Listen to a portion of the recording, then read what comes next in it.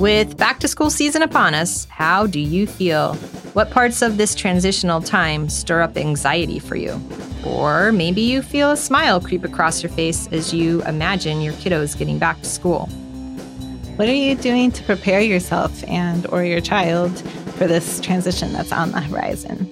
I'm Megan Iskander. And I'm Kate Mulliken. And this is Raising Reciprocity, where we believe raising children is a form of activism.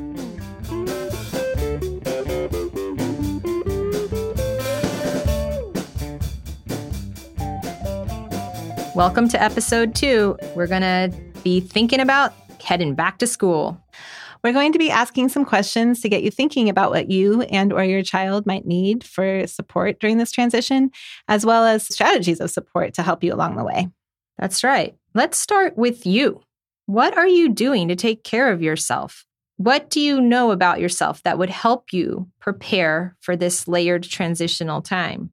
We hope that during the pandemic, or even before then, ideally, but that you were able to find some things that you found grounding for yourself, whether that be meditation or exercise or listening to music or being with friends, whatever that is, that's preferably not indulging in substances that are just like numbing things out, but like healthy things that really get you grounded and feeling easeful and prepared for whatever might come your way. Whatever those things are, we're going to ask you to tap into those right now. That's right. And let's all recognize that with the changing season, there's a shift of energy. You go from that hot, high energy of summer and late nights with the long daylight hours, maybe even dropping an ice cream bomb in your belly before bed. And then with fall, there can come a feeling that's more grounded for some. And taking a chance to just recognize that there is a shift of energy out there and you can move with that seasonal energy if you so choose. Yeah. And for some people, like Kate said, maybe that is a grounding energy for you. I love fall. It's my favorite season. And as much as, it's kind of rough around the edges getting back into the school year after the summer break, I love the rhythm and the routine of fall and being back at school and all of that. That's when everything falls into place for me. Where some of my friends are like, no, summer is their dream time. And they really have a lot of resistance around going back to school and getting back into those fall routines. So just recognize where you are and then align the support that you need with that so that you are supporting yourself. Absolutely. And asking for help, there is no shame in that. So you might even want to reach out to a dear friend or a trusted relative and set up a regularly scheduled check-in of how you're doing. Having that person that you can vent with for a bit or handle some problem-solving, brainstorming sessions with might be really helpful to get you through. Because when you are taking care of yourself and staying in as much ease as you can, your children will benefit immensely. Because what this transition does to them is pretty big at first. So maybe we could dive into protecting the calendar. What do you say? Learning to say no to things and creating space within your calendar can be a really helpful tool. Your child is going to have some things that come up and you can't prepare for them necessarily of when they're going to drop this or that emotional need in your lap. But leaving space for those things can be helpful. And the school calendar can fill up really quickly along with the social calendar. And they don't have to do every sport or club right now. It's okay to spread some of that stuff out or to even say no. Let's also leave room for the fact that we are in a pandemic, and granted, it is shifting from what last fall looked like, but that is going to stir some stuff up for people, and they're going to need time for processing. You included. And if that means extra time for journaling or an outing, that's not such a bad thing. And just being together. So your child has been used to having you around more than usual over these last months, year plus. And now as they ease back into going to school, or maybe they're going to school for the first time, maybe you've been working from home and now you're easing back into going back to work. There's a lot of transition going on. And regardless of how lovely those places are, you're still not together. And that is going to, cause some friction probably in the very beginning. And so it's really important to block out time in the evenings where you can really just be with your family and connect so that you're kind of filling that cup after they've been away and you've been away after all this time of being together so much. That's right. And maybe we should move now into things that you can do to support your child getting ready for this change of routine. Again, the best thing you can do to support your child through a transition is to support yourself. So you're going to be modeling how to manage stress. Every transition brings stress. Stress doesn't have to be a bad thing. Starting a new job, getting a promotion, moving to a bigger house, whatever it is, every change is going to bring stress. And that can be offering growth, which is good. But it can also bring up more emotion and just make life a little bit tricky there during the transition. So the more you can do to support yourself, to stay grounded, again, this is the most important thing that you can do. You're going to be modeling for your child. Oh, I'm feeling frantic. I'm going to take a few breaths. Whatever it looks like for you, you can be saying those things out loud to your child. Right. Other tips around that are, I heard you ask that question. I need to go get a drink of water before I give you a reply. That buys you some time to think through something or to ground yourself as you've just entered the house and you get bombarded with questions, right? Or it might be something like you do some meal planning in advance so that it's one less thing you have to think about as you enter the home at the end of the day. Maybe you do some delegation around chores or tasks, and everyone in the household knows what role they play to spread out the work so that it does create extra time to then be together and be present with one another. Yes. Back to what we can do for the child. Again, first thing is take care of yourself. And then the next thing is really thinking through routines. So the number one thing that comes to mind for me when going back to school is bedtime. Like Kate was saying, the energy is so different in the summer and the sun is out longer and we're out playing or traveling or doing whatever it is during the summer. We have less kind of obligations as far as what the schedule of our day-to-day is. More flexible with bedtime. But as we're entering into the school year, I need to be paying attention to bedtime because we're going to be getting up earlier. So in order for me, for example, to get my kids to school by 8 a.m., we have to leave at about 7:40. So if I'm going to be leaving my house at 7:40, then I need to have my child up at 6:30 so that he has an hour and then some to be ready, eat breakfast, get dressed, all of these things. Then to go back from there, I need to figure out, okay, well, if he needs 10 hours of sleep, then he needs to be going to bed by 8:30. Right now, he's going to bed at 10.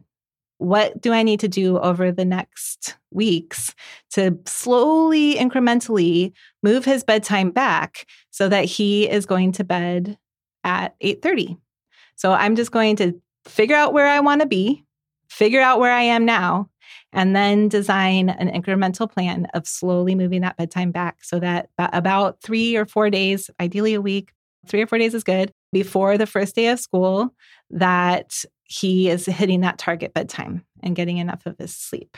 Let's give a quick review of the recommended hours of sleep by age.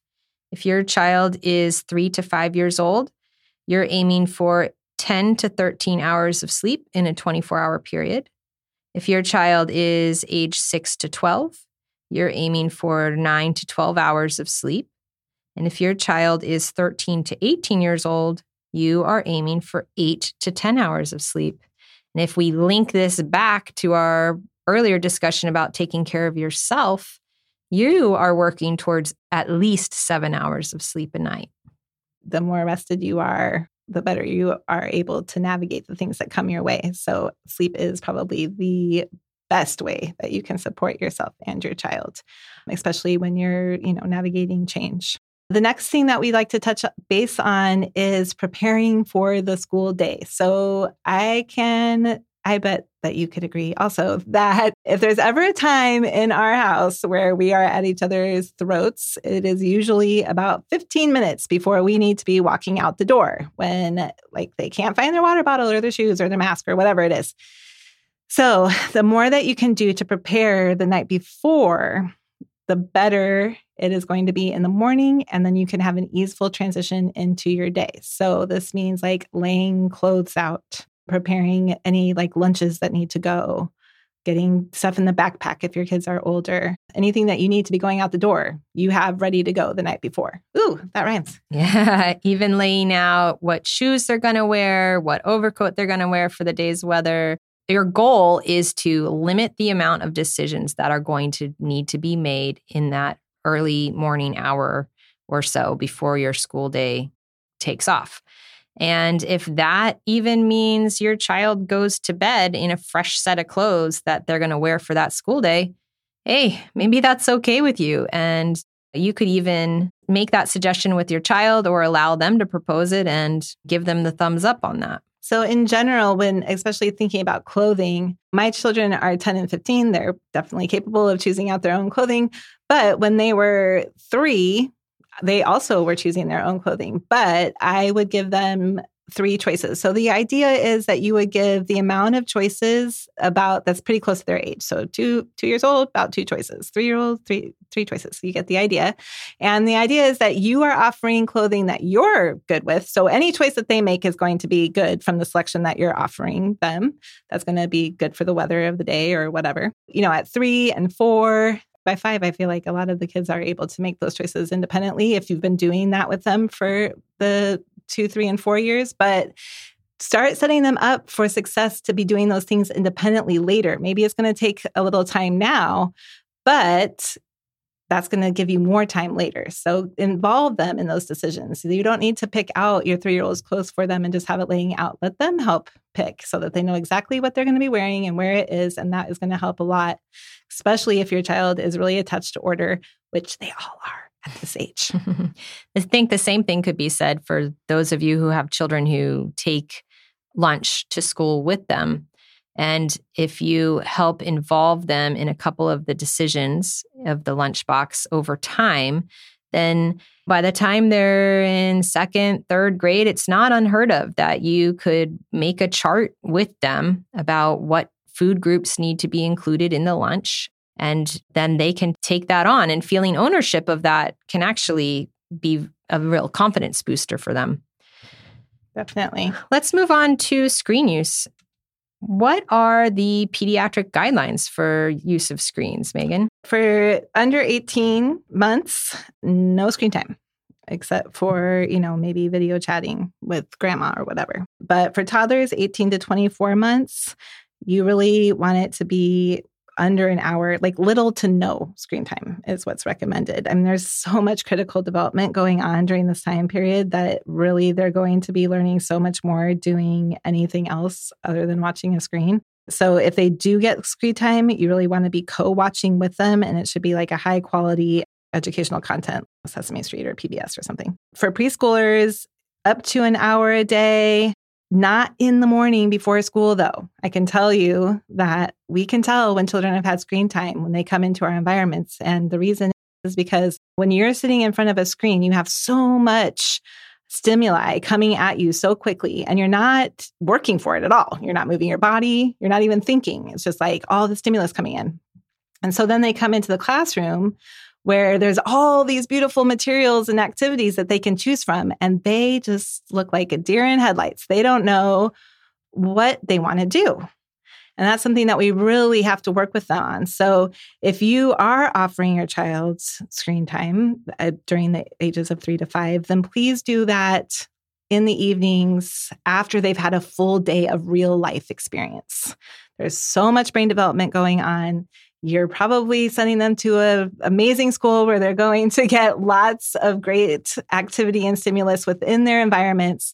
So let them have that first. And then if you need to offer screen time, do that in the evenings. And I'll just continue on for those of us with older children. elementary age from 6 to 10 is 1 to 1.5 hours a day. And then middle school is 11 to 13, and that's up to 2 hours a day. Thanks for that. It's good to have those reminders.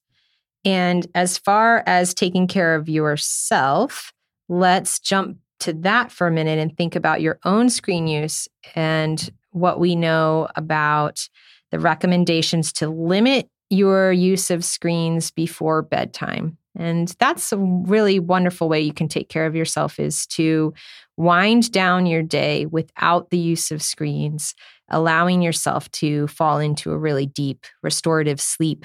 And the same would be true for your children. So no screens too close to bedtime. Yeah. An additional tool we use is a social story. And if you are unfamiliar with that, I'll give you a brief example of how one might be used for toddlers. You might take 2, 3, 4 pictures of their school teachers, and maybe when you're thinking about their school, the entryway and an interior shot of the main space they'll be in. And how you would use this is just a few days before the start of school, you could run through the story with these photos. So for example, here's the front door of your new school. We are so excited you're going to be going to this school. This is where I'm going to give you a hug and a kiss, and I'm going to say, have a great day. I love you. See you later, and say goodbye. And then you're going to go inside and you would show the picture of the child's teachers. Here you're going to be with, and you would introduce the teachers' names. And then you might show the picture of the interior of the classroom. And you get to do your work and play in this space. And that is a social story that could help build some familiarity before the school day has even begun. And truthfully, as the parents work through this, I'll make an analogy to an athlete who closes their eyes and visualizes the flow of their performance on the field or what have you. A parent can use this in that way too, so that on that first goodbye, you actually have a little bit of a sense of, oh, I've done this before. We are prepared for this. And that can be a really great feeling. That feeling of ease, your child will sense.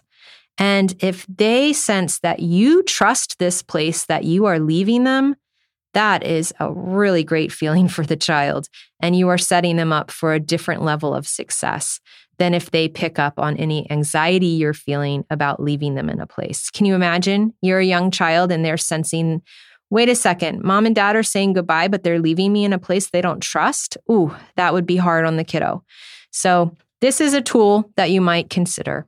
Another thing that we can do with the child to help them prepare for the back to school season is setting up a workspace. Kate and I both have older children, so we will be working with them to set up a space where they can do homework and the like. But even with your very young child, you can set up a workspace that's maybe for arts and crafts, or just do Legos or wherever they have their space that is set up just for them. And they can help you in preparing that part of their environment. So that is like their space. If you're making dinner and they want to go do some drawings or whatever, then they know where to go and what is there. And then over the years, that space can evolve to a homework space as well. That's right.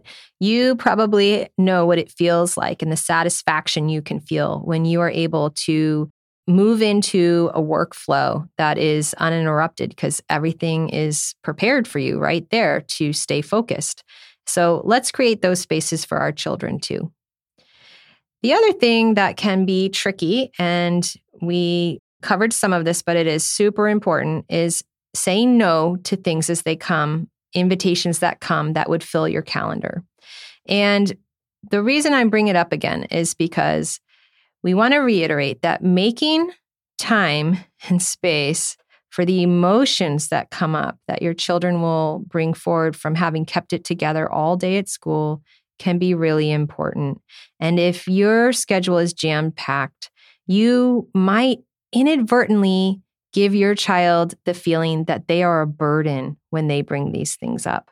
So please take that to heart and let it empower you to say no, even though there's a lot of pressure to say yes to things. Some people like the old wives' tale of like the witch's hour, right? Which is usually like right before dinner time. That is for a reason. The children have held it together, like Kate said, all day long. And now they're probably tired. And now they're hungry. And that is a time when they might just fall apart in the safety of their home with the people that they love.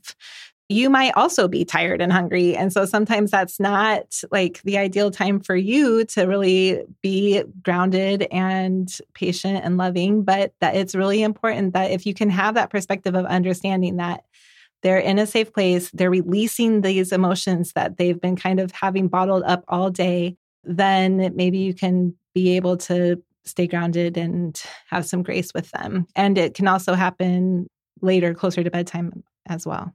For sure. All right, let's recap here. What are the calls to actions for this week? The main thing that you can do, we're gonna challenge you to work towards setting aside an hour or so where you can sit quietly to think about back to school season.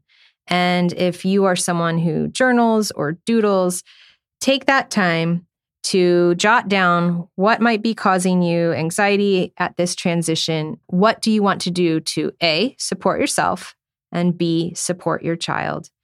Review the routines of support we've just discussed here. Feel free to reach out on social media if you have a question or you're figuring out a strategy that might work well for you, and know that this community will take a look and give you a response. Yeah, share what you're doing. Are you pushing bedtime back? Are you limiting screen time? You can do the same thing with screen time as far as like setting back like incremental amounts. Like my kid is getting about 2 hours a day right now. I want him to be closer to an hour a day in the next few weeks. So I'm just going to slowly move it back. 55 minutes, 50. You get the idea. Are you going to practice some social stories or set up a workspace and block out that time in the evenings where you know you're going to have time to connect and be together? Thanks for listening. We wish you well during this transitional time, and happy back to school. It's time for you to hit the subscribe button, and we want to thank you for listening. See you soon.